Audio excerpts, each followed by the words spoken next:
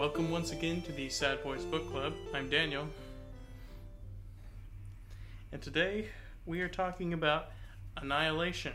No, not the word indicating devastation, nor any sort of metaphysical concepts related to the sort of ultimate destruction of matter, but rather Jeff Vandermeer's first book in the Southern Reach trilogy. Yeah, here I thought you were about to get all existential on me. No, that's in the actual Sad Boys podcast. Yeah, Sad Boys No. Revelations. So, I guess we'll start.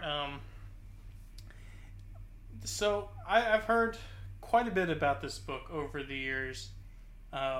A lot of people kind of like to talk about it as a sort of a standard bearer, I guess you could say, of like the new 21st century. I guess they would call it weird fiction, with a little bit of it like an eco-fiction bent to it. So, weird fiction, for those who may not be as familiar with the term, refers to a certain kind of... It's kind of horror-adjacent, proto-sci-fi, especially in its time. Particularly when you think about early such figures as like, well, Poe isn't quite in there, but he's like a godfather of it, so to say. But like, you're really thinking of somebody like an H.P. Lovecraft when you're thinking about traditional weird fiction.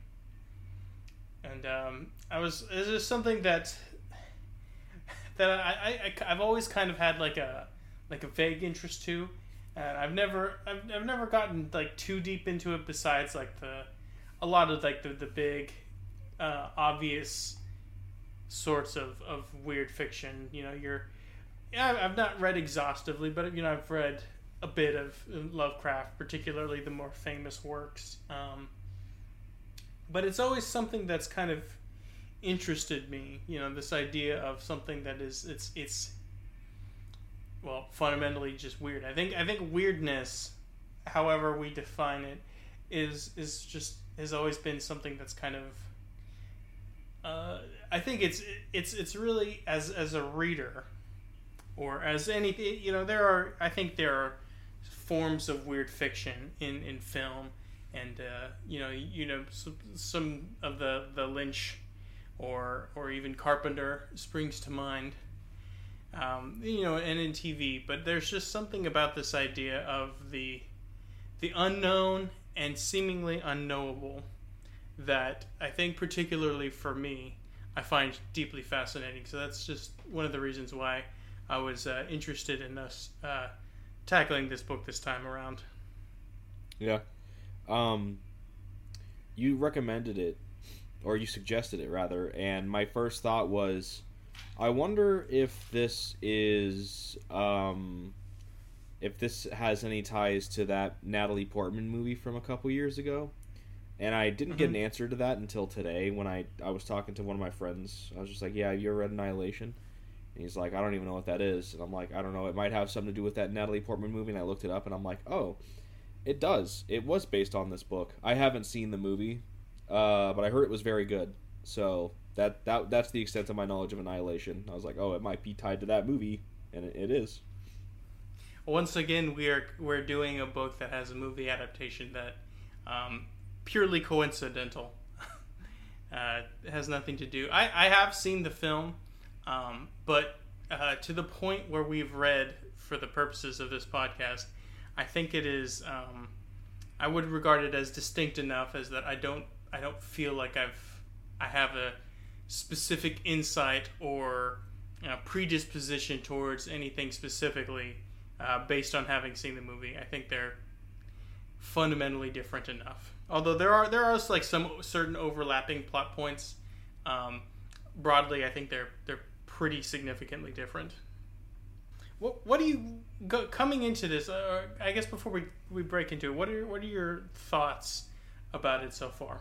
So, um, I always kind of, before this week, would occasionally get Annihilation and Arrival confused because I haven't seen either of those movies.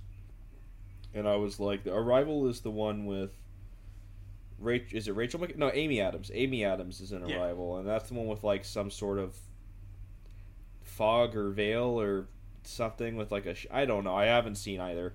I would get the two confused. So going into this, I'm like, is this the one? Is this based on is this that movie? What that movie was based on? And two, is this like Aliens or something? I don't remember. I don't know because I haven't seen it. So, yeah, I was just kind of expecting a Natalie Portman thriller kind of thing going into it, and I feel like so far it's not. That's not entirely wrong. It's not wholly wrong, but it's also not wholly right. It's just this book. There is a lot of descriptions of various lichens and algaes, and it gets very into the minutia of plant life and of, I guess, the ecology of Area X, which is this area in, I think it's supposed to be in Florida, although that may be just me grafting that on from what I know about the origin of the book. It's this area of Florida that has become separate in certain respects. There is a threshold between that and the rest of the world as we know it, and as such, there's a lot of like. It's much similar to the ways like certain like exclusionary areas like. For example, like the area around Chernobyl, have like or like Fukushima or something like that.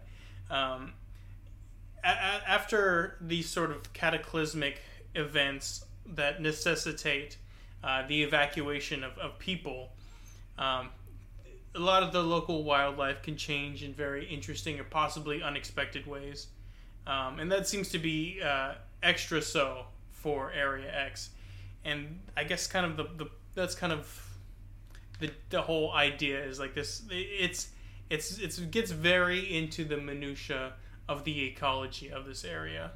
Yeah, well, our main character is a biologist, so that's not surprising in the slightest.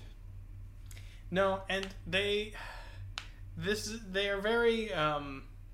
It's kind of interesting because, for all intents and purposes, all she is to us is the biologist.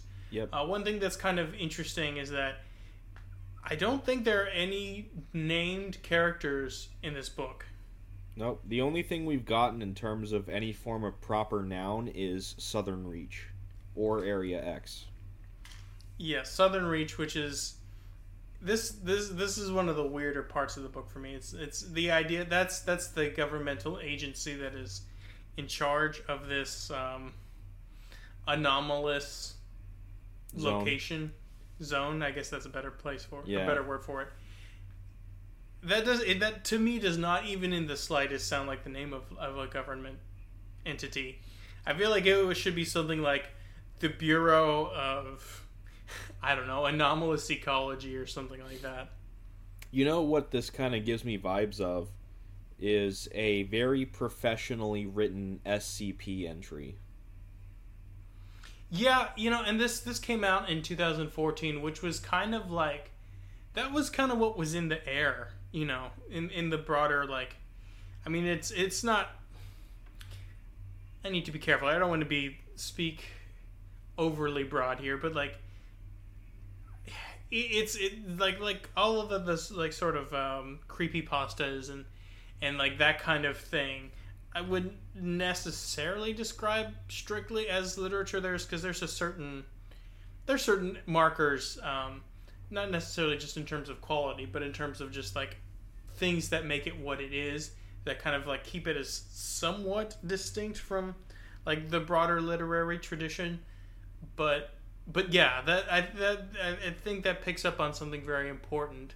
That at this time, that was just something that was in the air. This idea of like governmental agencies that are in charge of like these strange and unknowable circumstances. Yeah, which I will say that the kind of the trappings that you can get from user generated content is there's a lot of nonsense and bullshit in there. A lot of really bad things. You can get this for creepypastas or SCP or anything, but there's also a lot of really, really good things in there as well. There's a lot of really talented writers that were able to use those as a jumping off point into a writing career, which is very cool. So, I don't feel like it's necessarily insulting to say that this book reminds me of something like an SCP entry or professional. I gotta really emphasize professional SCP entry, not just, Johnny 9 to 5 who on the weekends writes out a little blurb that he posts onto scp.org or whatever the website is. Yeah, I mean, because it does have all the trappings of what you would see in a really good SCP, at least in terms of an anomalous zone, specifically. Mm-hmm. Yeah. There was a lot of those interesting ones that came out around that time. I don't know. I think that's kind of an interesting idea. Is like the SCP. I think that was kind of a sort of weird fiction movement in and of itself, as this sort of like decentralized storytelling, online user generated peer influenced sort of, well, like all art is influenced by its peers, but especially directly in this sense. But you know what I mean? Yeah.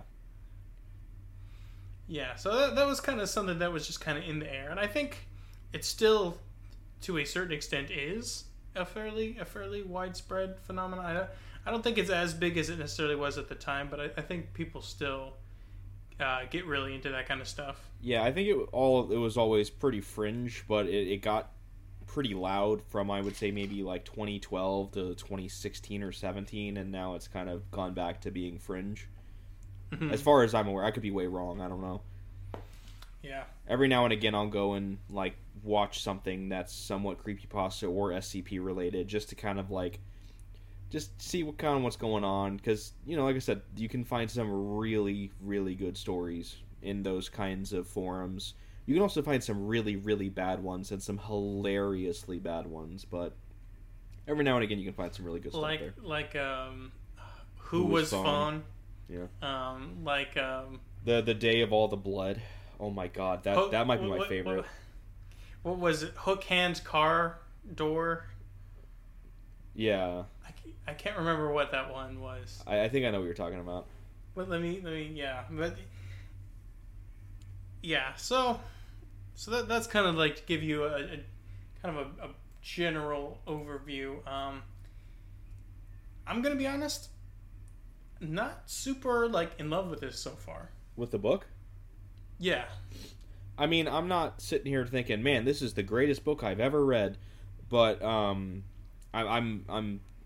enjoying it. I'm just like, yeah, this is fine. This is just this book is entertaining me enough to where I don't really feel like I am slogging through it, but it's not captivating me to where I feel like I can't put it down. Mm-hmm. That's not an indictment or a massive praise either. It's just, it's a good book so far. That's really it for me. It's a good book. Yeah, maybe we can kind of get into it as we go along, and maybe I can brush up some of the things that reasons why it's not exactly grabbing me. Yeah. But we'll go ahead and get started. I will say real quick, sure. This book does something that I have, I don't want to say grew out of, because I don't think it has anything to do with maturity or age. I'm going to say it's something that I've kind of gotten away from in my personal interest in reading literature, and that is first-person perspective. That's kind of one of my problems with it, too. It's not, strictly speaking, the first-person perspective. it's the first person perspective in conjunction with a couple of important factors.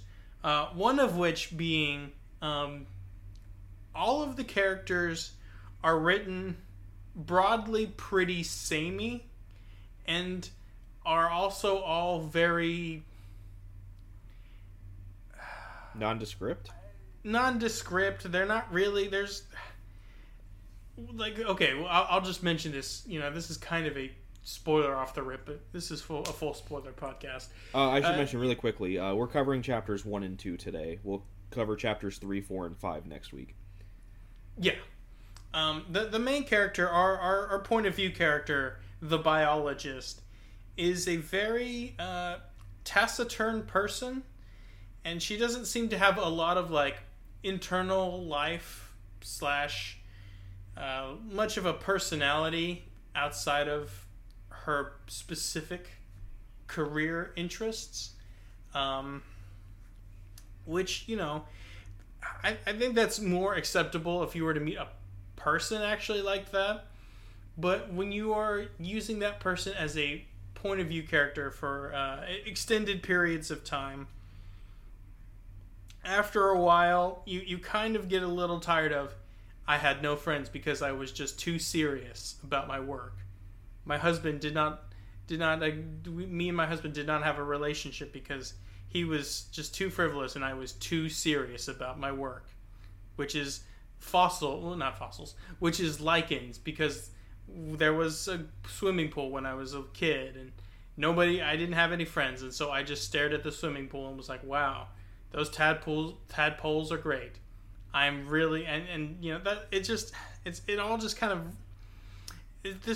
kind of revolves around a very sort of single-mindedness of the character that is,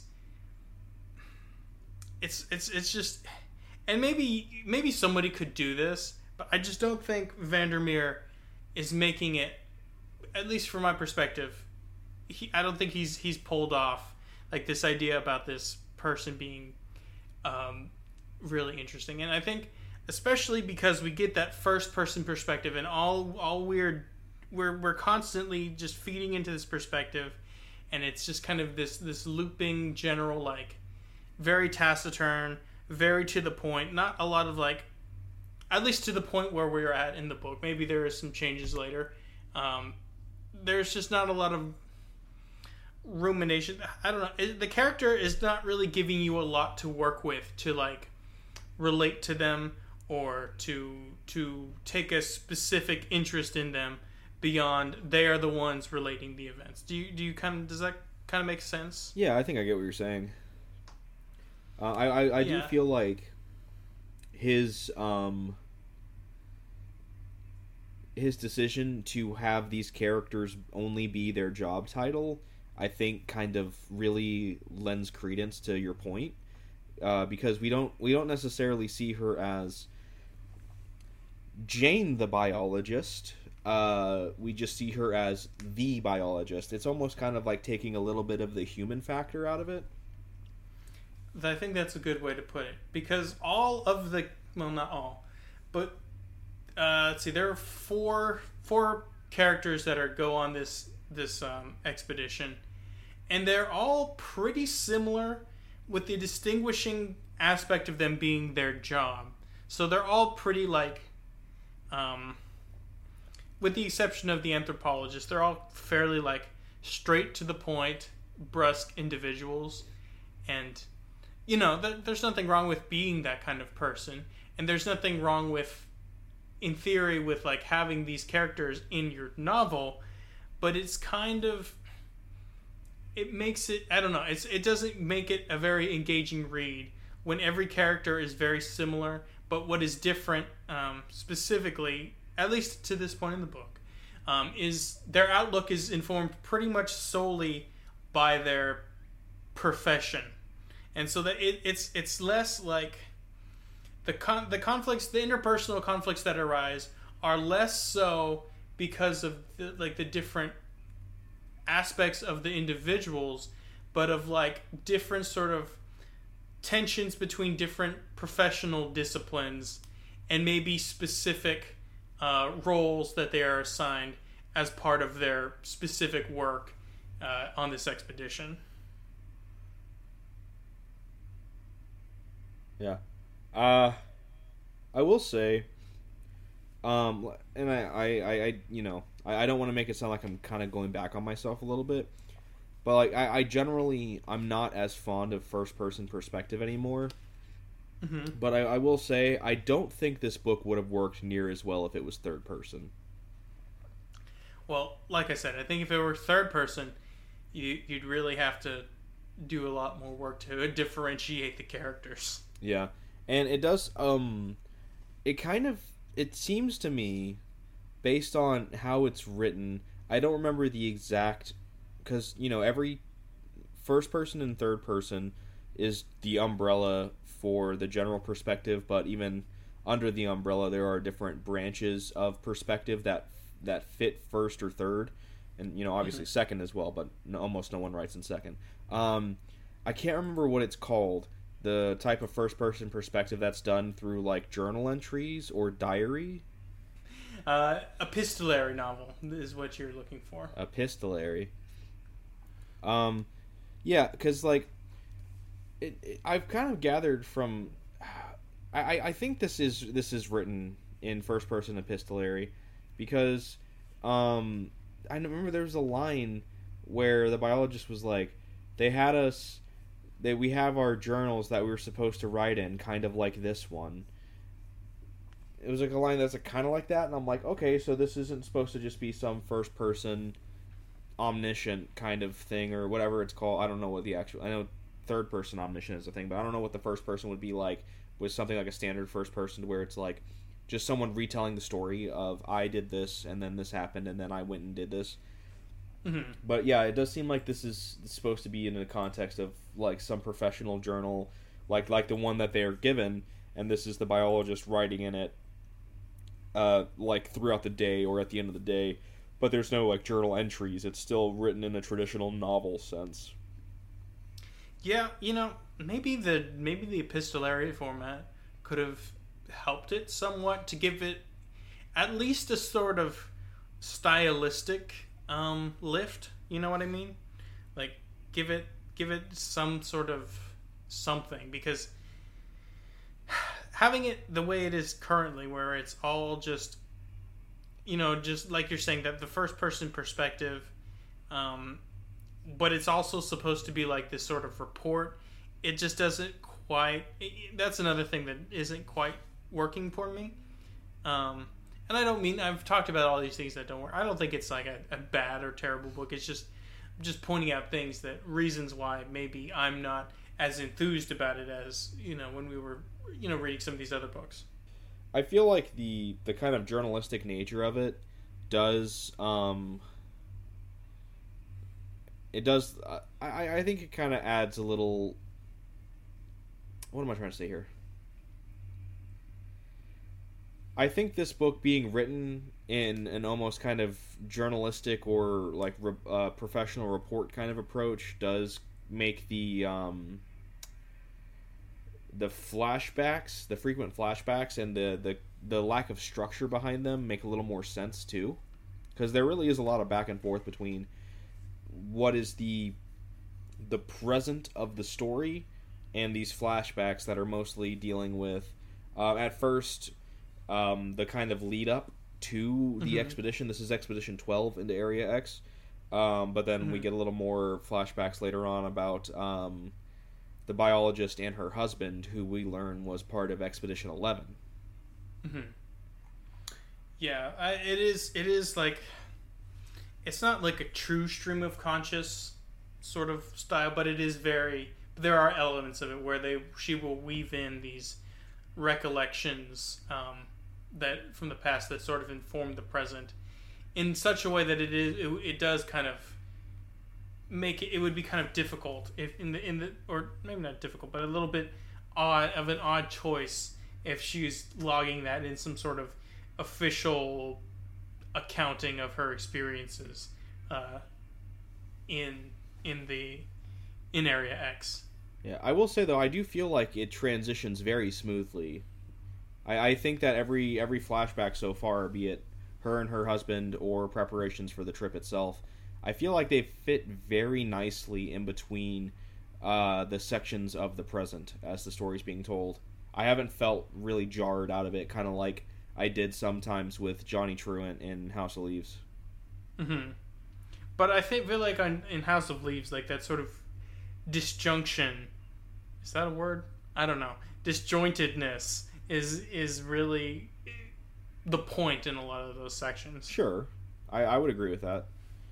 But, you know, it's one of those things where it's like, somebody definitely, be it Vandermeer or his editor or, you know, a combination of the two, made a conscious effort to make sure that the narrative flow made sense with this mixed timeline, so to say. And I appreciate that because it does make the reading experience very smooth. That's fair. I'm not near as critical on this book as you are so far. I'm going to go as far as to venture, I guess, to say, because I don't share a lot of your critiques. I agree, but I don't, I guess, hold them as heavily as a critique as you do, I guess.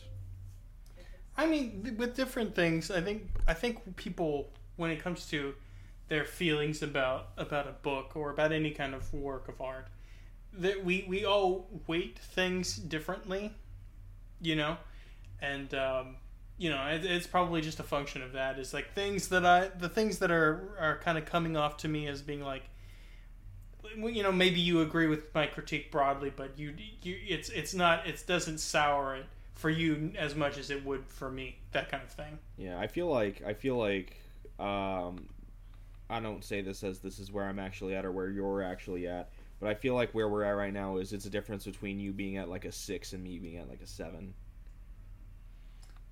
Yeah, I think that's probably pretty fair, because I mean, it's not. I'm not saying this book is bad. I think, especially for the right reader, this book would be quite engaging. It's just I have specific criticisms of it.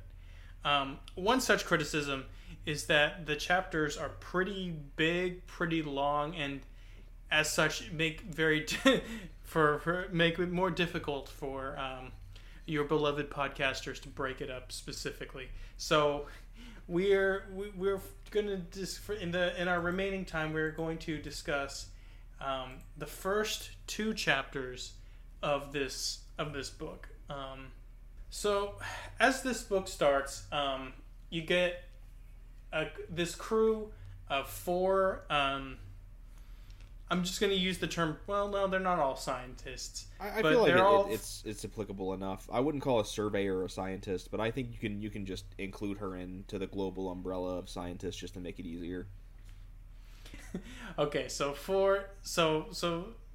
at the beginning of the book, we have the 4 characters of the biologist, the anthropologist, the surveyor, and the psychologist. 4 people or 4 women that are trained in sort of distinct disciplines that this vaguely described government entity are sending into this area called Area X to sort of discuss or to kind of like discover and research various the various anomalies that exist therein. In this specific team, the psychologist is she essentially functions as the leader. I guess I should point this out. This is kind of an interesting aspect of the book. All the characters that are on the expedition are women.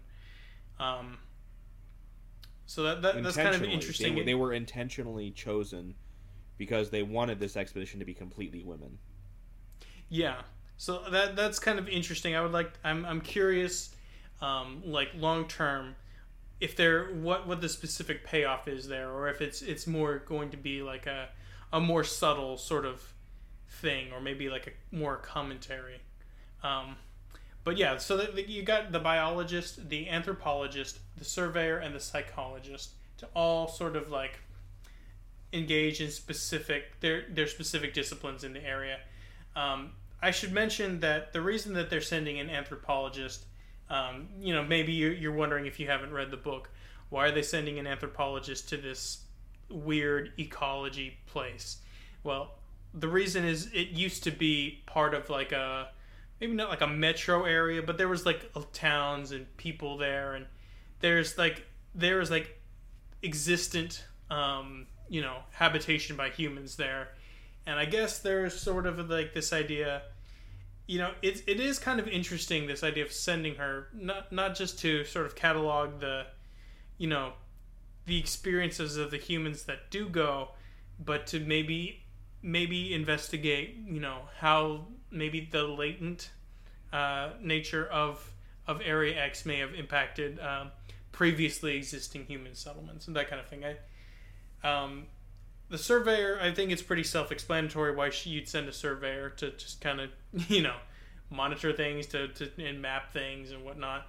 And the psychologist, who the book describes as having had a, quote, managerial background, is essentially, she's the leader. And she has this sort of weird, I don't want to say necessarily power, but she has this training in using hypnosis, and that's kind of an ever-present thread throughout the novel, at least to this point, is her using this sort of power of hypnosis over the other people on this expedition to kind of, well, manage their behaviors and kind of like make sure that this expedition essentially is carried out the way I think we're supposed to be led to believe, the way that this government entity is wanting it to bear out.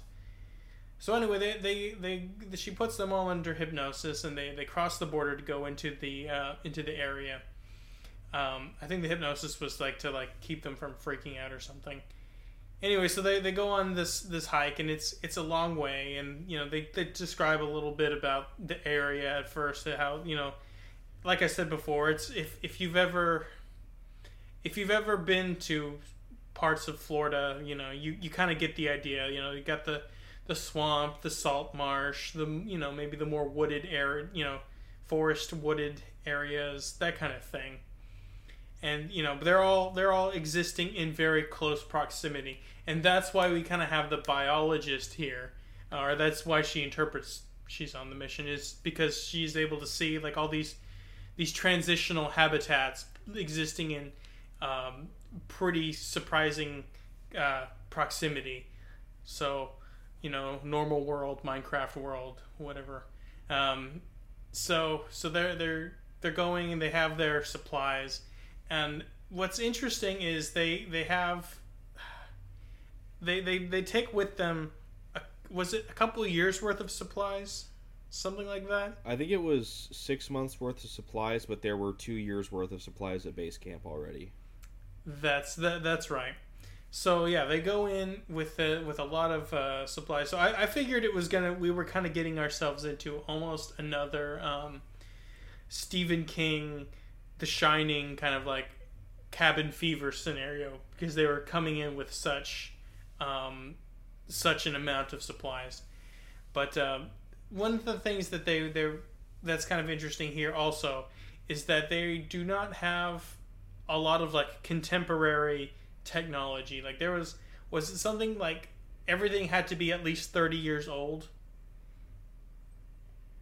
It was something like that. Like the digital technology or like contemporary technology was not allowed like in the area. Yeah, which the weird thing about that too was that they couldn't even have things like compasses, which are, a lot older than 30 years. But it seemed like you could only have relatively analog technology, but with a couple of exceptions as well, including firearms, and then their little belt buckle sensor with the red light in the center.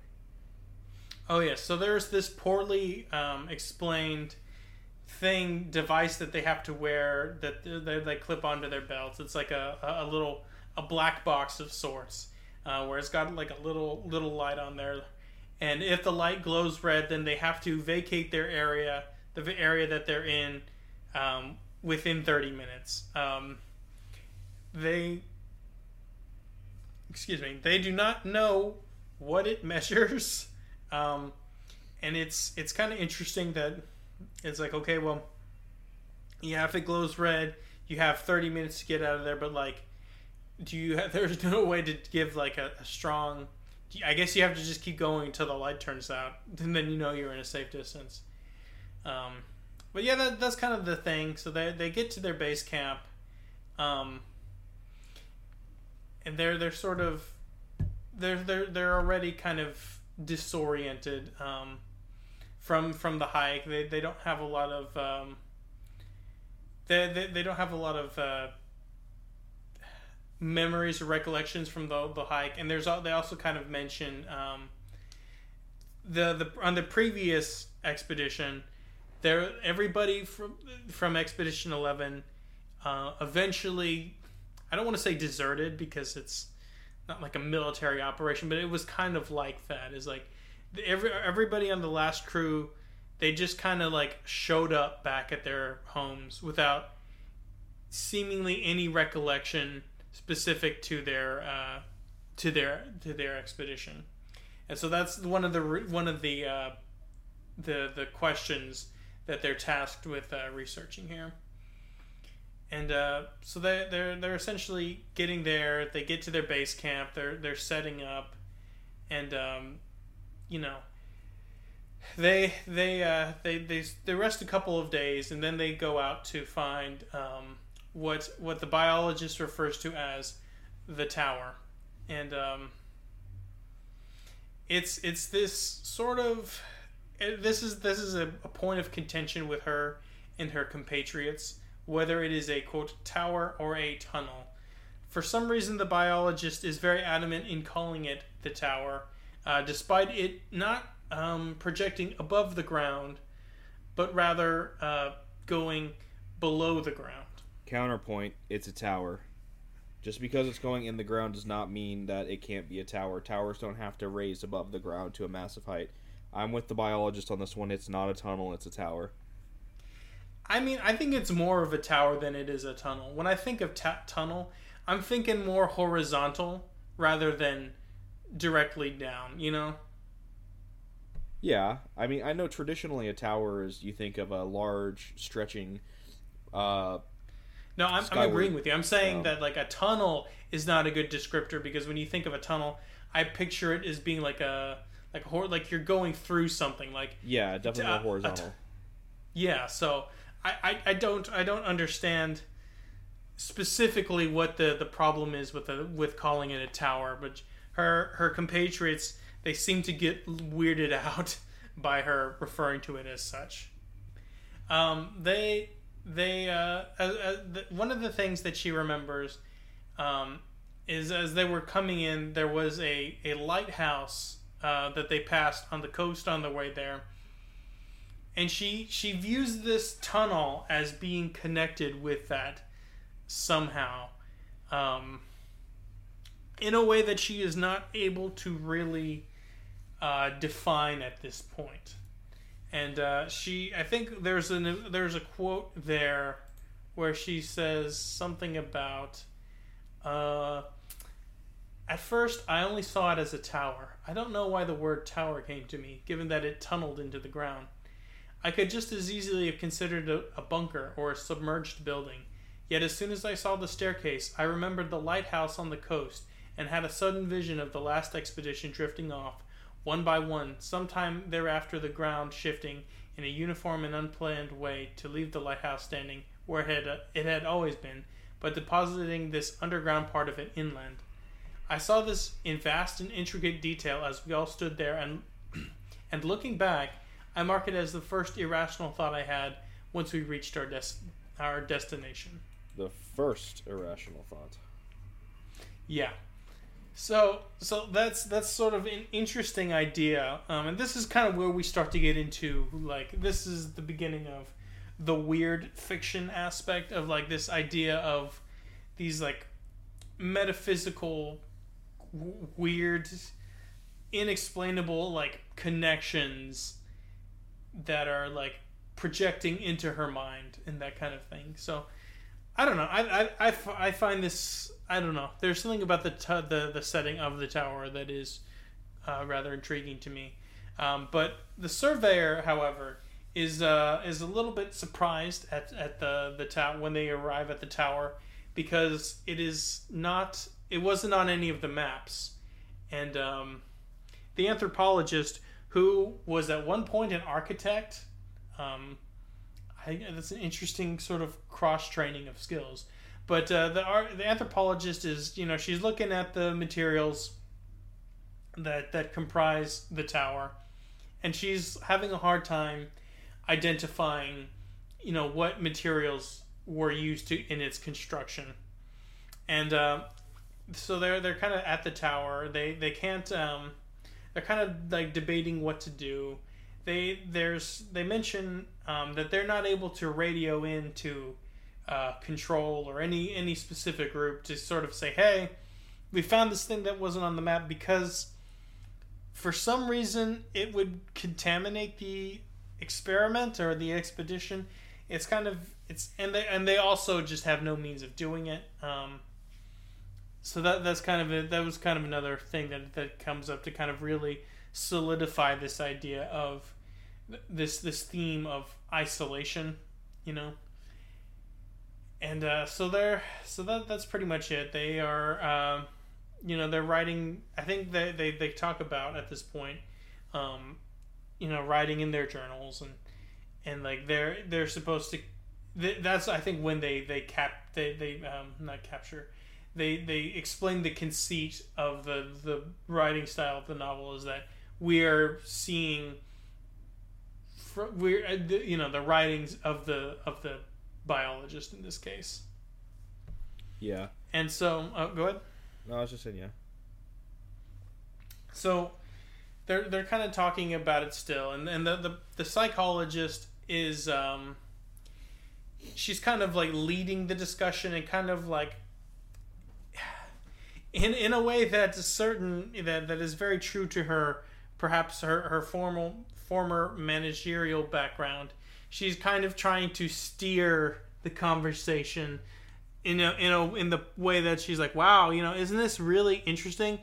We're all very excited about the tunnel, aren't we? And the biologist notes that her tone is that there's something off about it that kind of like gives it a sort of strange and disingenuous vibe. So even though that she's obviously excited that they found this thing that's not on the map, but she's kind of like, she has this sort of like, this is kind of where this kind of begins, this idea of the distrust and mistrust between the members of the expedition. So the surveyor, she's not really she's pretty non-committal about it. She just kind of like, she's like, that's almost literal. Like that's pretty much how the surveyor communicates in this book heretofore. And the anthropologist, who is portrayed as probably the most easygoing member of this, kind of a go along to get along sort of person. She just kind of accedes to whatever the psychologist is saying about this. And one thing that's kind of interesting here is the book drops a self spoiler. The biologist says something to the effect of, she's not going to use the other names of the other people because it's not important. Because as part of their training, they've dehumanized themselves or whatever. They've kind of left that part of their lives behind. And besides, only the surveyor will be alive beyond the next day. So that was kind of an interesting. Not to keep taking us back to King, but that is something King does from time to time. Is like this, dropping this like self spoiler into the work. I'm not always a fan. I think generally speaking, I'm not a fan. I like to just kind of discover events as they unfold. Maybe give me some like foreshadowing, but like don't directly tell me what's going to happen. I'm kind of I'm kind of one foot in both camps with that, because I feel like sometimes it's just like, you just kind of take away the mystique of something that could possibly mean more if you get to experience it naturally instead of being told before it happens. But then on the other hand, if it's done correctly, I feel like it kind of sets a thing to where you're trying to. It's a situation kind of like where if you're going through something a second time and you know what's going to happen, you're just desperately hoping that something changes this time, like the character doesn't do the thing that leads to whatever happens. Like, no, Arthur, don't go and do that lone shark mission for Air Strauss. Don't go attack the guy with tuberculosis. Don't do it, Arthur. A situation kind of like that. And I don't know. The first example that jumped to my mind of something that I think does that really well is Moulin Rouge. Mm-hmm. That's a great movie. Well, that's fair. I'm not saying it's like always bad. I think you have you raised a good point, but I think in this instance, it takes away a lot of the suspense of what is to come. Unless you're me and you forgot which character it was that she mentioned as won't be alive the next day, and I'm sitting there thinking, like, was it the anthropologist or the psychiatrist that she said wouldn't be around the next day? And then when they wake up and the anthropologist is gone, and I'm like, that one. Okay. Because I hadn't quite gotten the characters. This kind of goes back to what you were saying earlier about how they're all kind of the same character. Their only difference is their title. That's I kind of I don't think any character had differentiated themselves enough at that point, except for maybe the psychologist, to where I did just completely forget which character we were already told would not survive to the next day, and I was like, all right, I don't remember which one it is, but I'll see it when it happens, because clearly it's not important enough that I was told it 20 pages ago. So anyway, this is where the first flashback is, and they learn to not trust Austrian bankers. Well, no, I'm thinking of Red Dead 2. This is the first flashback, and they kind of go back to their or I guess the biologist reflects back on their specific training, and she remembers originally the expedition had 5 members, including a linguist, who I forget what happened. They backed out. What happened to her? She backed out at the last minute, but was there any reason? I don't remember why. As far as I'm aware, the psychologist was just like, yeah, she decided she didn't want to do this after all, so she's not coming. I think so. That's all we get. The linguist has a stroke of good luck and perhaps good judgment, and decides to not go on this mission.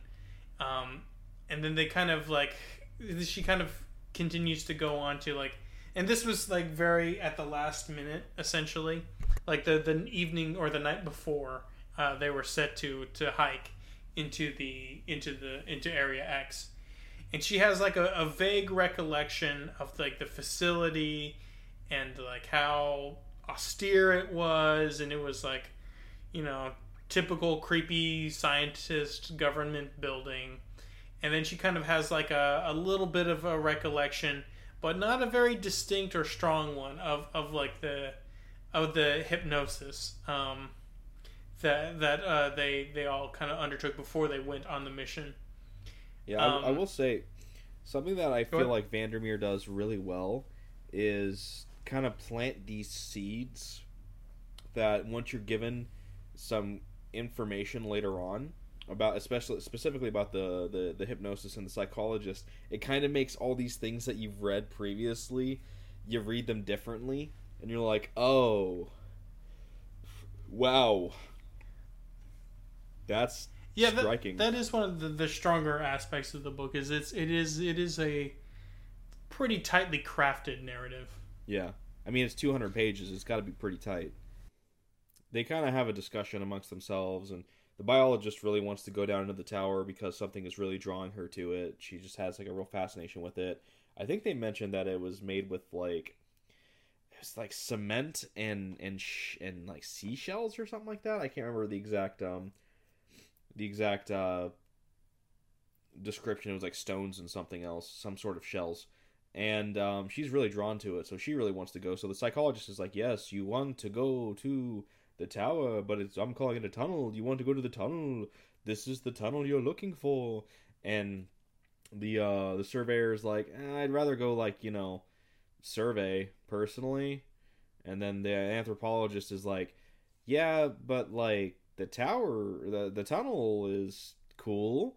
So it's not a democracy, and there wasn't a vote, but basically 3-1 the tower. So they're going there, and there's the interesting thing about it, and I love how, I forgot who, I think it's the anthropologist, has like exact dimensions of this tower. It's like it is 7.9 inches raised off of the ground, and it is this many feet in circumference, and all of these interesting things that I'm assuming to suggest that it's not a natural formation. Clearly, I mean, there's a staircase going down it, and it's like it's damn near directly north is where the staircase starts, and so they're staring at it, and I think it's the surveyor. It's either the surveyor or the anthropologist. It's not really that important. One of them's like, I'm gonna go down first, and they're like, yeah, sure. Yeah, don't let me stop you. And so she goes down there, and she says I think it's the surveyor, because she has the assault rifle, I think. And they're like, yeah, this level is clear. And so the other two of them go down. I think the psychologist is the one that stays up at the top to kind of keep guard. So she stays up at the top while the biologist and the other one that I didn't mention, that is not down there first, they go down there, and they go down the stairs, and there's like they're at I guess the first landing, so to say, and it's just there's smooth walls, and there's like another staircase they eventually find. It's just a really kind of like weird room, for lack of a better term, and it's just really kind of confounding them. But yeah, one of them finds another staircase, and they shine their lights down. They're like, hey, come and look at this. And they shine their lights down, and there's some weird kind of markings on the wall of the staircase going down. So the biologist is like, I got this. I'm a biologist, and let me do my thing. And she goes down there and looks, and it's writing in cursive on the wall, but it's not right. It's not like someone wrote on it with ink or paint or something like that. It's something that's growing out of the wall. And so she goes down and looks at it, and it looks like she realizes it's some sort of like fungi that's growing out. And when she leans in to get a better look, one of them opens up and shoots spores out at her. And so now she's contaminated with whatever it is that was on the wall. And she's like reading the... I don't have the in front of me, but it's like this. It's almost kind of like poetry that seems to exhibit feelings of annihilation. Dun dun dun. Like, ooh, clever. But she doesn't want to let it be known that she basically just got contaminated with whatever spores this fungi just released. So she just kind of plays it off, and it's like, yeah, we should come back later, but we should have the proper equipment, like breathing masks, before we do, just in case any contaminant materials are down here or something. And the other two women are like they're like, all right, yeah, whatever, but not really suspicious about anything. It was just kind of like that. A little bit of a weird thing to say, but I mean, you're the expert of this particular thing, so who are we to question you? And so they're gonna leave for now, and as they go back up to the top, they explain to the psychologist what's going on, and she's like, oh, really, huh? Words on the wall, huh? Well, let me go check this out myself. And she goes down and checks it out for like 15 minutes, and she comes back out and is like, yeah, it's not something I've ever seen before. Yeah, it's kind of weird, isn't it? So, yeah, they decide that they're going to go back to camp for the night, kind of do some general doings for the rest of the day, just things around the general base camp area to kind of keep them busy. And tomorrow they're going to go out and do a proper spelunking of the tower, so to say. So they're all doing things that best befit their own area of expertise. And we have the biologist who decides to climb up on the tree and look out in the direction of. So one of the beacons that they're given, and I think their general mission is to go to this. It's a lighthouse, and I think their goal is to go to the lighthouse, and they're supposed to kind of explore and survey a certain amount of land past the lighthouse along the coast. And she's like looking out towards the ocean, out towards the beach, and like where the lighthouse is, and it's like very soothing for her, and it brings her back memories of when she was a kid and the house that her and her parents were renting, and it had a pool, and neither of her parents they didn't really give a shit about the pool at all. They were just kind of stuck doing their own things, trying to survive. Like the mom was an alcoholic artist, and the father was an accountant that was just constantly trying to get a successful get-rich-quick scheme going. And she didn't have any friends, and they kind of tried to push her to be normal, but she refused to be normal because she's not like the other girls. And so they eventually just kind of like were like, all right, fine, whatever. And so she took her aquarium. She goes out to the pool, and she dumps the aquarium into the pool. And I love how there's a line how she's like, some of the fish survived the transfer. Like, it's not really that big of a deal that she just ostensibly, inadvertently, to be fair, but all the same, murdered a couple of fish just for this little experiment that she's about to do. But like the ones that survive, they start to kind of thrive, and so nature had already kind of tried to take back this little patch of land that the pool was around, but her kind of putting her hand on the scale, so to say, of creating this sort of I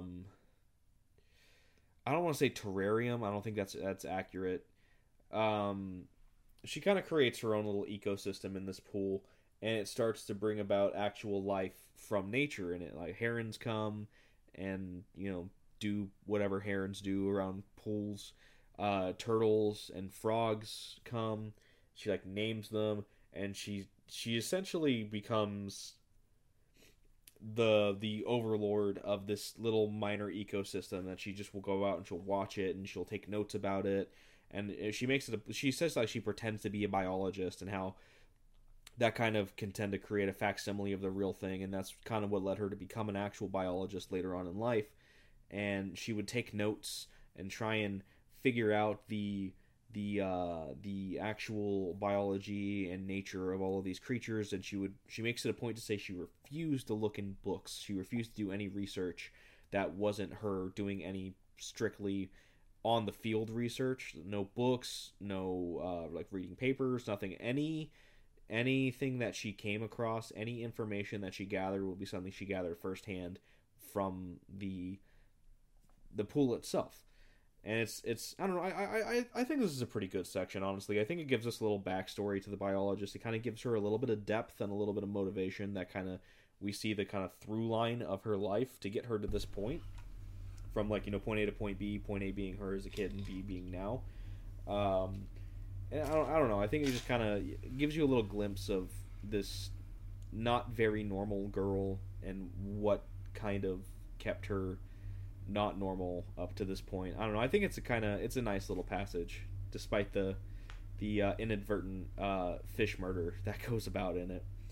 But I don't know. All this to say that it leads to her becoming a biologist eventually later on in life. But something happens. Their parents can't make ends meet, and they have to move. And she has to. Didn't one die? No, both her parents are still, or at least at this point, they're still alive, I think. Oh.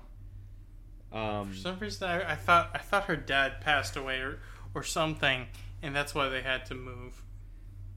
You're making me feel like I forgot something. Like, that very well could be true, and I just completely forgot it. I don't know. I've or maybe I'm conflating it with a different, similar story. Yeah. all the same, they have to move, so they move to some other apartment, and she has to leave her pool behind, and she wonders if the next owner, or the next renters, kept it up, or if they just kind of got rid of it and used it for the way that God intended it for lazy weekends of lounging in the pool and sunbathing. But she's like, Yes. she's like, yeah, but it's she has herself if I look back, I'm lost kind of thing. If for any George R.R. Martin fans in the chat, woo. She's like, yeah, I should never look back, never go back to what I was. Always just constantly look towards the future, and that's something that she's kind of lived by this whole time. The only exception being when they were heading into the Area X, she looks behind her despite being told not to, and sees a little bit of a shimmer, a little like foggy light shimmer as they're coming in, which I thought was a pretty cool little bit. I don't know. I really liked this flashback with the pool. Yeah, I mean, it definitely informs you of who she is as a character. Yeah. But it just in general though, I'm just not sold on her as a character. So, but I think this is one of the stronger moments of the writing of her as a character, to kind of like, it definitely gives you. Cause I'm not one of those people that thinks you have to like make a likable protagonist per se. I think they just have to be interesting in some respect or another. Long-time listeners may remember back when we were doing, Leviathan Wakes, I was not like super fond of either protagonist, but they were compelling in their way, and they were charismatic enough and well realized enough as like it did not like significantly impede my interest or otherwise my enjoyment in the book.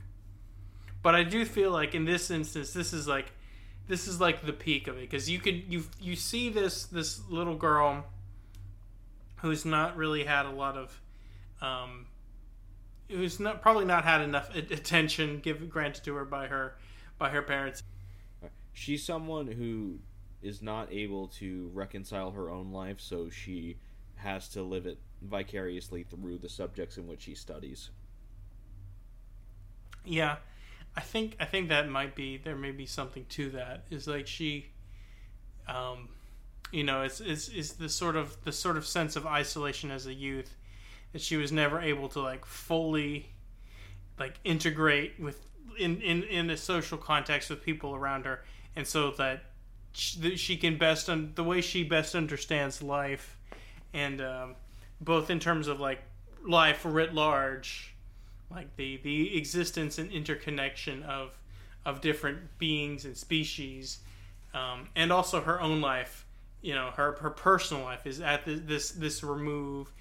She has a very distant, removed nature about herself. That is, she's almost in many instances she's more an observer than a participant in her own life. Yeah. And so back to the present we go, and it's like they're having their dinner, they're having coming on, having a few laughs, and we have this moment. This is just so the psychologist just whips out another batch of hypnosis. There's like a command word or phrase that she says that kind of is supposed to start the hypnosis itself. And the biologist notices that she's not being affected by it, but she's quick to mimic the effect that the surveyor and the anthropologist are under, so as to not arouse any suspicion from the psychologist. And so she realizes, oh wow, okay, so at the very least, what these spores have done to me is they've made me immune to the hypnosis of the psychologist. Which something I forgot to mention as well is she spent a lot of the rest of the day kind of keeping tabs on her own physical and mental well-being to see what the spores were possibly doing to her, and she eventually concludes nothing, at least nothing yet, because she admits incubation periods could be like months or years. So for the very least, there's nothing going on right now, but that doesn't mean there's not going to be anything going on ever. But now she has figured out, oh, okay, well, at the very least, this is a thing. so I can't be hypnotized. And so we get a kind of behind the curtain thing of the psychologist's hypnosis measures, and it's, oh man, I find it kind of funny personally, because it's things like, you will agree with everything I say. You think I'm really cool and rad and have a great fashion sense. It's I mean, I know it's what it is the Southern Reach has given the psychologist a very specific directive, and she is very much, I feel like she's an inside plant from the Southern Reach that's supposed to be controlling the mission through the 3 other women through hypnosis. But I just thought it was kind of funny where it's just like, she's just like, you will agree with everything I say, and you will think that that you are doing this on your own volition, but you will still have the autonomy to do things based on what you know with your own profession. And I just love the little kicker at the end. You will sleep well. You will have no dreams, and you will have no nightmares. It's, I don't know. Honestly, that's the best part. Is like, if you could just like go to sleep and then wake up, not be interdicted by dreams. That, I feel like that would be a good thing. Yeah. Just generally for your life. Yeah. So yeah, we realized that the hypnosis that's been put on these women is possibly, I don't want to say nefarious, because even the biologist at this point is just like, oh, I'm not supposed to be hearing this. And like, I kind of expected that the hypnosis would be, a little more than what they kind of told us. But, I just didn't know what it was, obviously. So she's not like super suspicious. It's just one of those like, oh, okay, so that's what's actually going on.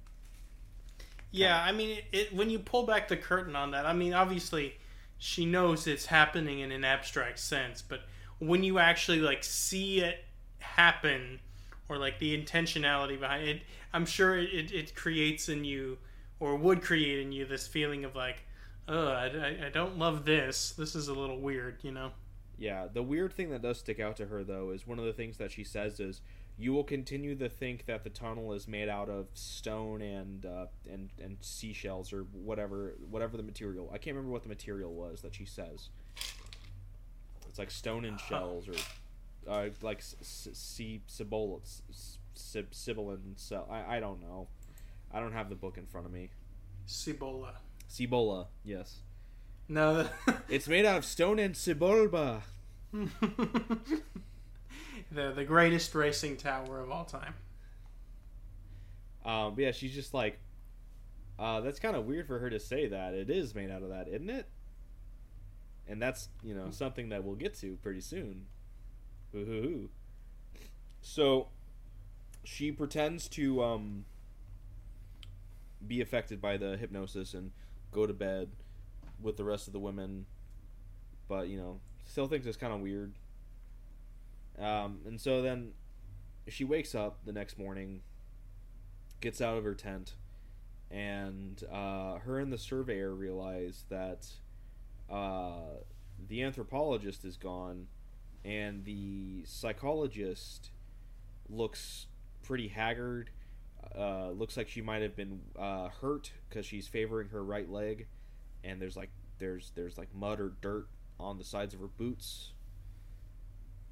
And so, initially they're just like,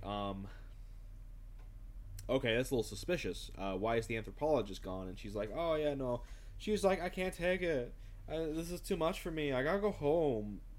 And so she just, left. She's like, I'm heading back. I'm done with this. And they're like, well, we can't really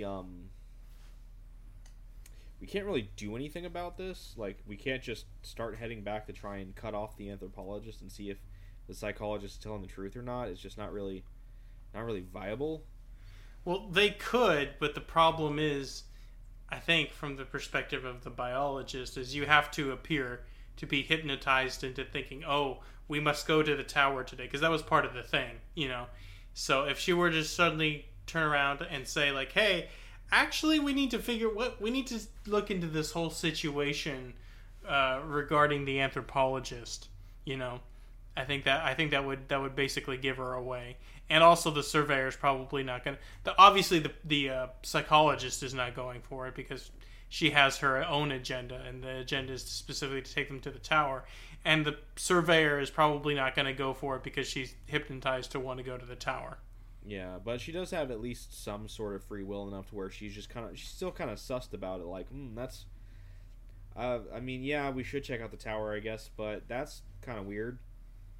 And so yeah, they go back to the tower, and the psychologist is like, "All right, so you guys go ahead and go. I'm gonna keep watch out here," and they're both just like, no, we should. This is a 3-person thing. We should stay together as a group. And the psychiatrist has some hypnosis and is like, no, you think the 2 of you is perfect.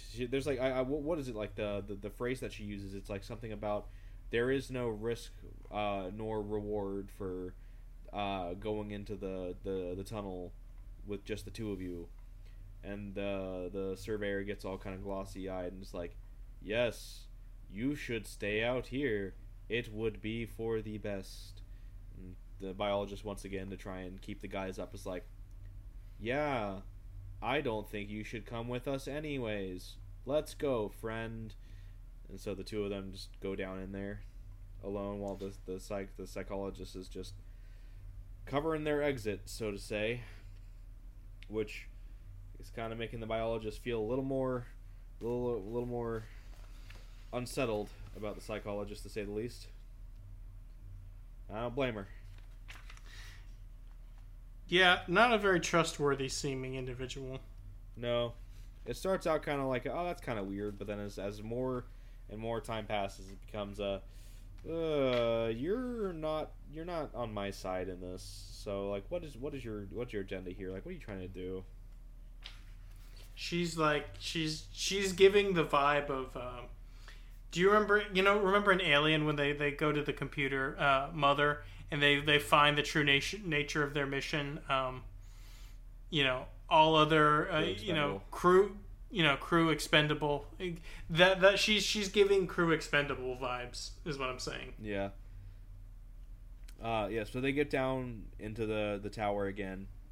But something that the biologist realizes is that the walls are, it's like they're inside of an organic creature. Like the walls they're like breathing almost, and she feels like she hears and feels like a pulse in the wall. And she grabs the hand of the surveyor and like thrusts it on the wall, and she's like, "Can you feel that? Can you feel any of that?" And she's like, "No. What the hell? No." It's like, you're panicking. Like, we need to go. And the biologist is like, oh, this must be part of the hypnosis that she can't see this.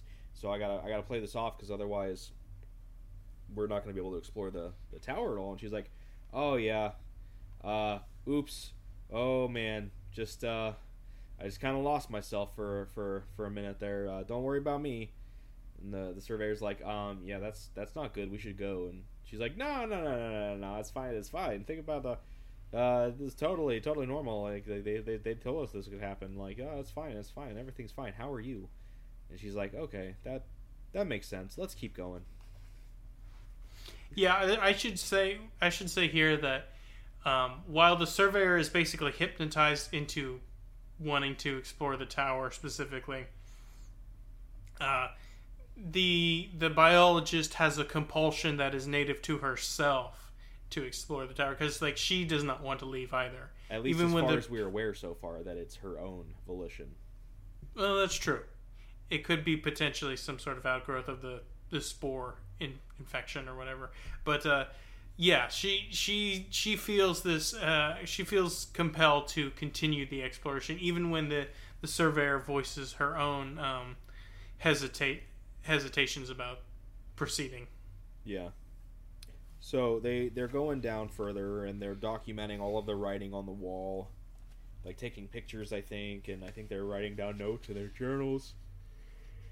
And it's kind of, they're just kind of going, and things are going, somewhat normal until eventually the surveyor's like, "Hey, is it just me, or is the writing here getting like more fresh?" And so she looks at it and she's like, "Oh wow, yeah, it's almost like somebody is writing this as they're going down the stairs, and it's kind of like ink that's drying on a page, like the fresh, like the more recently written words are gonna be, if the ink's gonna be more wet than the first words you wrote, comparatively." And that's something she's noticing as well. And it's like, ooh, something is writing this, and it's probably still writing this as we're moving. And that's kind of an unsettling thought for the surveyor. But the biologist is able to kind of push her to continue. And so they're continuing on and on and on and on. And then there's one bit that I want to talk about here that's kind of interesting. Something below us is writing the script. This is the biologist speaking. Something below us may still be in the process of writing the script. We were exploring an organism that may contain a mysterious second organism, which itself was using other organisms to write on the wall. It made the overgrown pool of my youth seem simplistic, one-dimensional. We turned our lights back on. I saw fear in the surveyor's eyes, but also a strange determination. I have no idea what she saw in me. "Why did you say something?" she asked. I didn't understand. "Why did you say something rather than someone? Why can't it be someone?" I just shrugged. I don't know. I thought that was very interesting. This creeping idea of like this creature that is not exactly human, but still writing in like using human language. I don't know. I just really like that passage. It's like really, really creepy in a very cool way. Yeah. So they continue down the stairs further and further until eventually the surveyor's like, "Hey, there's something on the steps." And so they look, and there's some sort of like residue that's kind of built up on the steps, and you can see there's like imprints on it, like from their boots for one, but there's something else, and it's like these kind of, they're like ovals, right? Like indentions of like ovals. I'm looking. I'm looking at it. A flurry of indentations inside these shapes resembled marks left by cilia. I don't know what a cilia is. Isn't that like a little, like the little legs of like a trilobite or something? An eyelash? I guess so. See, I'll read the what you're talking about, the indentations. I studied the marks for a moment, sliding or perhaps dragged, but slowly enough to reveal much more in the residue left behind. The marks she pointed to were oval, okay, that's what you were saying, and about a foot long by a half foot wide. 6 of them were splayed over the steps in 2 rows. A flurry of indentations inside these shapes resembled the marks left by cilia. Okay. So like little hair, like follicle. Words are hard. Yeah, so there's like the oval shaped indentations, which are probably like feet, and then there was the trail that was being dragged. It was like she compared it to a slug, but a slug, I think she says it's like more like a fuzzy kind of trail, and so it's like very unlike a slug in that regard, and like something much larger. And they also notice a boot print, and she's like, "Yeah, that's just our boots." And the surveyor's like, "No, it's going the other direction. It's going up the stairs." And like she's like, "Oh, that's interesting. So someone else was down here before." So they keep going, and the surveyor stops, and she sees what she thinks is a body off in like the next landing. So the biologist goes to check it out, and it turns out it's the body of the anthropologist. So she gets the surveyor, and she's like, "Hey, cover me while I check out the body. And she's looking over the anthropologist, and man, she's messed up, to put it very lightly. See, let me flip to it. Okay, here we go. Gently, I knelt beside the anthropologist. There wasn't much left of her face, and odd burn marks were left all over her remaining skin. Spilling out from her broken jaw, which looked as though someone had wrenched it open in a single act of brutality, was a torrent of green ash that sat on her chest in a mound, her palms up in her lap, and had no skin left on them. Only a kind of gauzy filament and more burn marks. Her legs seemed fused together and half melted, one boot missing and one flung against the wall. So yeah, not doing too well. No, not at all. And so now the biologist, she hits the left bumper and turns on detective mode, and begins to piece together this mystery. The theory she posits is that basically the anthropologist encountered the creature that was doing the writing, and probably also leaving those indentations on the stairs, and it killed her. Just to be blunt about it. But then she does a little more sleuthing and goes back up the stairs just far enough to where you'd be able to look into that area where her body was. And she's like, okay, so here's what happened. The anthropologist was hypnotized by the psychologist to come down here. They came down here together, and when the psychologist saw the creature, coerced the anthropologist through hypnosis to go and try and get a sample of it. The creature was not happy about that, and so it decided to kill the anthropologist. Can you imagine the psychologist like, hey, can you get a sample of that like bug man over there that's like writing on the wall? Can you go get a skin sample? Yeah. That's just a crazy suggestion. Like, I don't even understand how that would work in just any reason. I don't understand why you would do that. Yeah. You can't just like be like, hey, creepy bug man, hey, can you just let us have like a little chunk, you know? Excuse me, sir. Can I just have a sample of you? That just just shows the true depth of the failure of the leadership of this mission. Yeah. By the psychologist. So that's probably when she fled back up to the surface and probably injured her left leg a little bit in the process and got some little dirt on her boot. I don't know. That's why she was the way she was in the morning. And so now the biologist is trying to explain to the surveyor her theory and about the truth about at least half of the truth about the hypnosis and how she's like, oh, it's not affecting me anymore, but not why it may not be affecting her anymore. And the surveyor doesn't really want to believe it, but also has the anthropologist's body right there and knows that the psychologist said that she left. So, clearly 2 and 2 aren't adding up. So she's like, I don't really believe you, but I don't have a reason not to believe you either yet, so I'm kind of like cautiously going to follow you through with this for now. But yeah, we should go back up now. And it's like, yeah, let's go back up. We need to be ready just in case the psychologist is planning something for us when we get back up there. But before they leave, the biologist takes one of the sample tubes that the anthropologist had, which has something in it. So it's like, oh, nice, you actually did get something.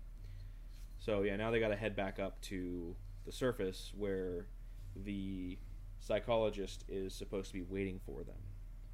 And I feel like now is, do you want to do the entirety of her husband's story now? Get that out of the way?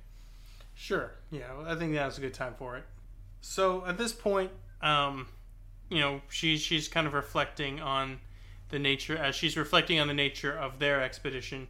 She kind of turns her thoughts more broadly to this entire venture of the expeditions into Area X.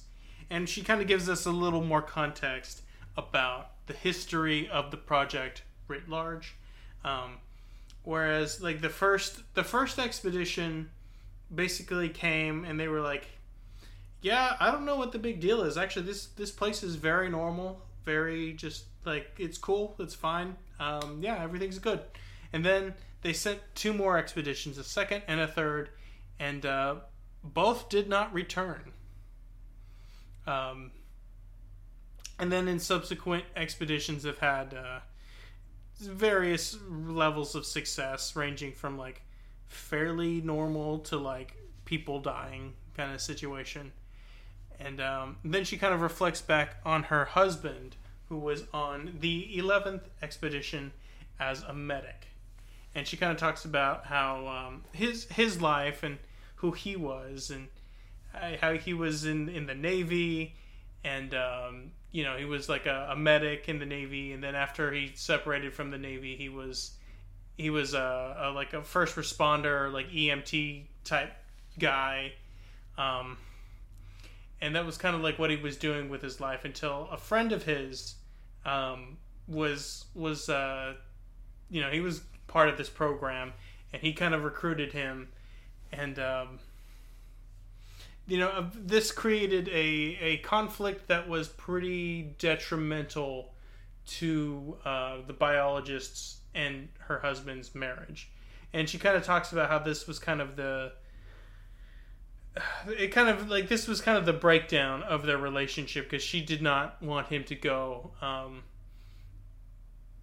and he felt like he had to go because essentially their marriage was crumbling. He didn't really feel like he was, either like wanted or needed. He just wanted to do something, I think, that was constructive, something that he'd do something where he felt like he was needed, or like he was important in some respect. So anyway, he goes on this adventure, and a biologist mentions in passing that she was a little bit concerned about whether or not that his participation in the previous expedition would disqualify her from her participating, but it seemed to bear no relevancy to the screening process. And she also claims that her husband going on this expedition did not influence her thinking as to whether she would go on the mission or not. I don't know how true that is. I mean, but it is something that she claims anyway. So anyway, about a year after the husband goes on the mission, she's in her bed at home, and she hears some noises outside of her door, like downstairs. And she grabs a baseball bat, creeps downstairs, and she looks in her kitchen, and she sees her husband there. And my man is chowing down. He's eating some leftovers, and he's just like ravenously eating. And she's, asking him questions that he's not really able to answer. Like, she's asking him about the expedition, and he can only give like mostly monosyllabic or just vague answers.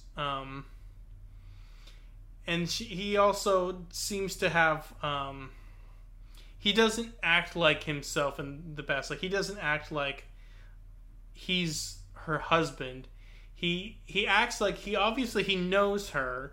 There's like a clear sense of recognition there, but it is like, it's like seeing a person, like a low level friend, or like upper tier acquaintance kind of situation. That's the kind of vibe she's getting anyway. So anyway, she's kind of confused about it, and she's just like, she gets him upstairs, and she like gets him like changed and showered, and they kind of continue on, and there's basically that's this sort of distance that has grown between them, and or his sort of like vague and amnesiac-like nature basically never goes away. There's I think there was like this one instance where she sees the next morning where he's like standing outside, and he's like, they had a boat or something, or the husband had bought a boat, and he's just standing outside and he's just staring at it with like a certain like perplexed nature to himself. Like he in the sense that you might have if you went outside out of your house or apartment or whatever, and you saw parked in, out front was a boat, and you're like, how did this get here? Why did I get this? And that's when she really knows that something very wrong has happened. And the next evening, basically people associated with the expedition come by the house, and they're like, hey, yeah, so we're gonna need your husband back. We're just gonna have to observe him because, yeah, something's kind of weird here. And she gives like zero pushback.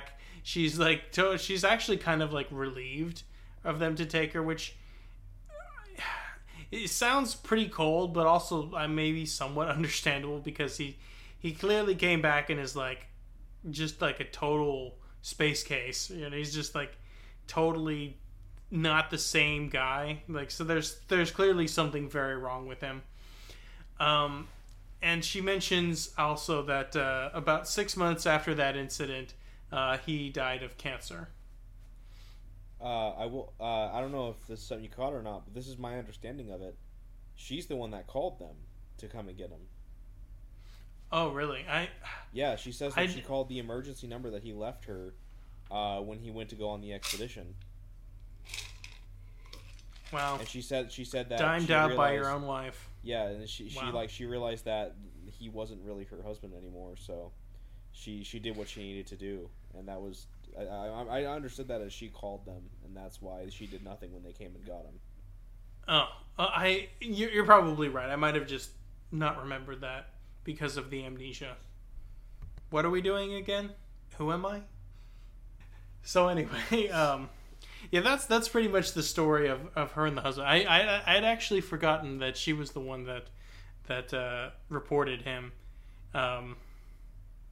That's interesting. Yeah.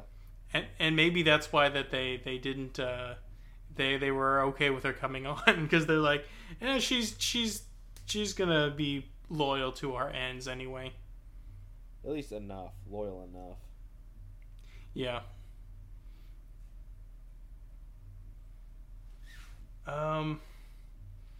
It does make me wonder if there's some sort of, I don't know, symptom or like contamination inside of Area X that is cancer causing, and whether or not all these other characters, because we only know about the husband because that's the only character that we get any form of information of after in a post expedition kind of context. So we don't know if any other person, because she has mentioned that expedition members in the past would just kind of appear outside of Area X at their own homes, and they couldn't really explain, like acting very similarly to her husband. But she never mentioned whether or not they died of cancer, so it's not something that we really know if that's something that is coincidental or if it is directly related to Area X. Well, things in Area X definitely do get some sort of... There is some sort of... It's the word mutagenic quality to it. Because if you remember at the back at the beginning with the... did we talk about this? I forget. Like the boar that charged them. Oh, we did not. So when they were hiking in, and this is kind of the first like weird event, they hear in the distance like this sort of like bizarre noise that they're not able to identify what it is. There's just like some sort of like weird squealing, creepy creature call. And then they kind of they look in the distance and they see there's this what they think is a boar charging towards them, and they're like, "Oh, that's weird," and so they're kind of like unsure, and they're still kind of like somewhat under the influence of the hypnosis at this time, so their affect is not normally what you would be if you were under attack by a wild animal. But as it draws closer, they see that the head, specifically the face, is kind of like, I don't know quite how to put it, mangled, twisted. It's like the head is, it doesn't look the way it should. Like it's like something bad that we would interpret as badly wrong has happened to this creature, and it is like deformed in a very bizarre and off-putting way, and that is probably partially why its calls are so creepy and weird.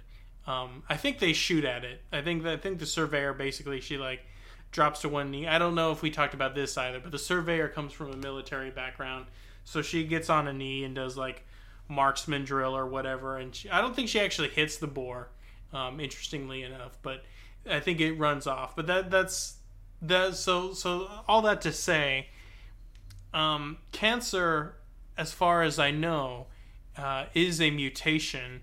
Just so I think there is a strong potential there that there's a correlation there. Yeah, definitely a very unnatural area. I got a question for you. Sure. If they discover a new chemical in Area X, what do you think they'll call it?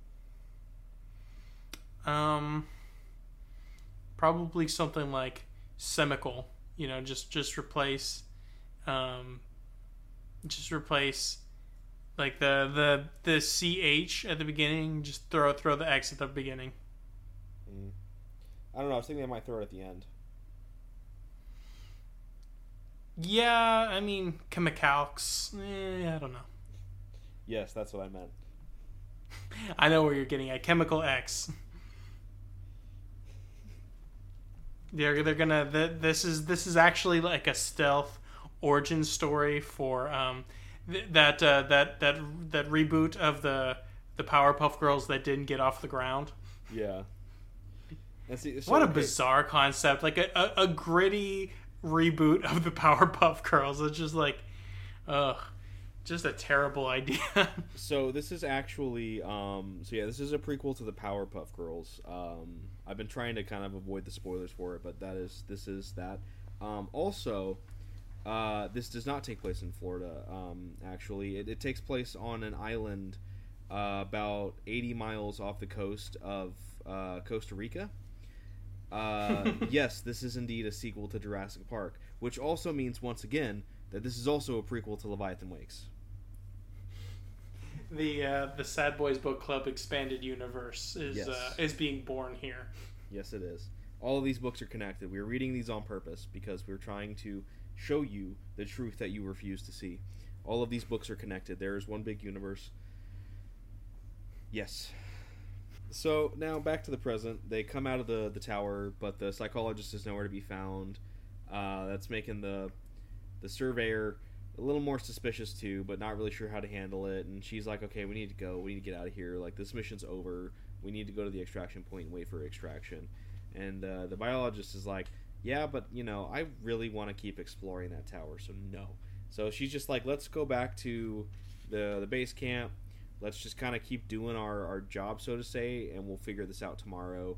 And so they go back to the base camp. She's looking through the samples, and it's a lot of it kind of, it seems like it fits in for what she kind of expects. Meanwhile, the surveyor is she's developing all the photos they took down there. But then when she gets to the sample that she took from the anthropologist's body, she realizes that it matches brain tissue. And she's like, that's really weird. Like, brain tissue in humans. She's like, this had to have come from the exterior of whatever it is that killed the anthropologist. So it being brain matter, like, that can't be right. And the surveyor agrees that it definitely, like, he agrees with her hypothesis that it's brain matter. So it's like, oh, that's really weird. Meanwhile, all of the photos are terrible. Like, the ones that are taking pictures specifically of the writing are just completely blown out with just neon light. It's just light pollution everywhere. It's just bad photos, and everything else is pitch black. And it's just, they're not usable.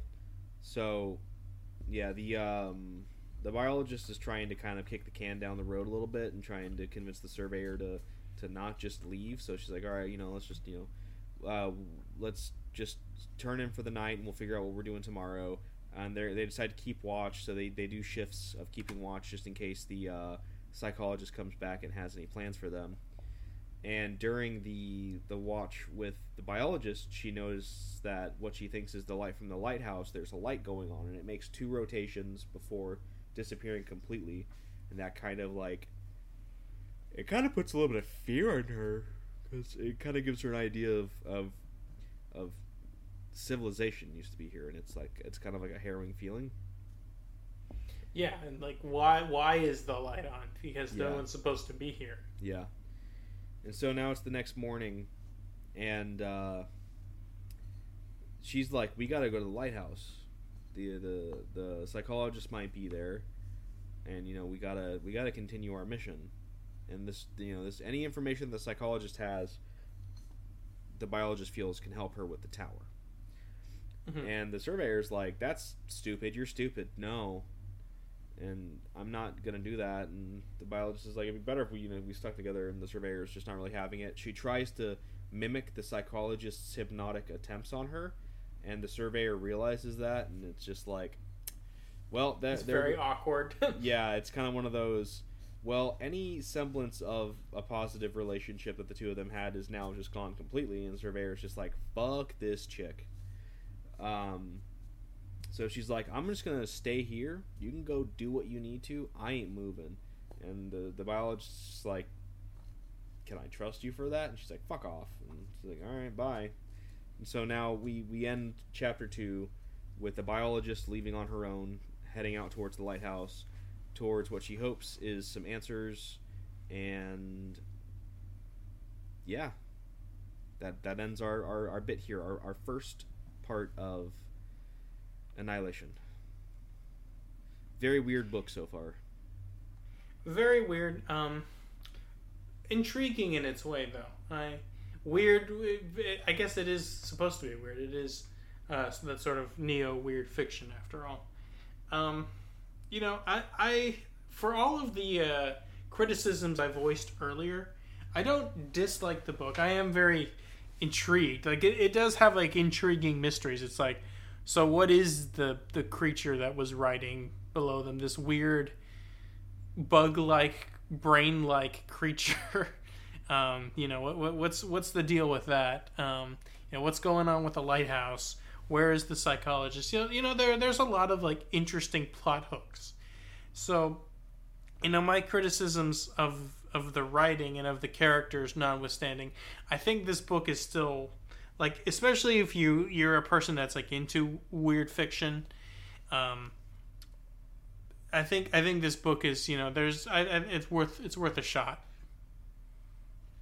Yeah, I'm enjoying it so far. I don't like I said earlier, I don't really have anything glowingly positive to say about it, but I don't have anything really negative to say about it either, outside of minor personal preference things. I don't generally care for first person point of view as much anymore. But I mean, that's such a minor complaint. I'm not gonna not read a book because it's first person. It's just that's a perspective that I don't much care for anymore as I've gotten older.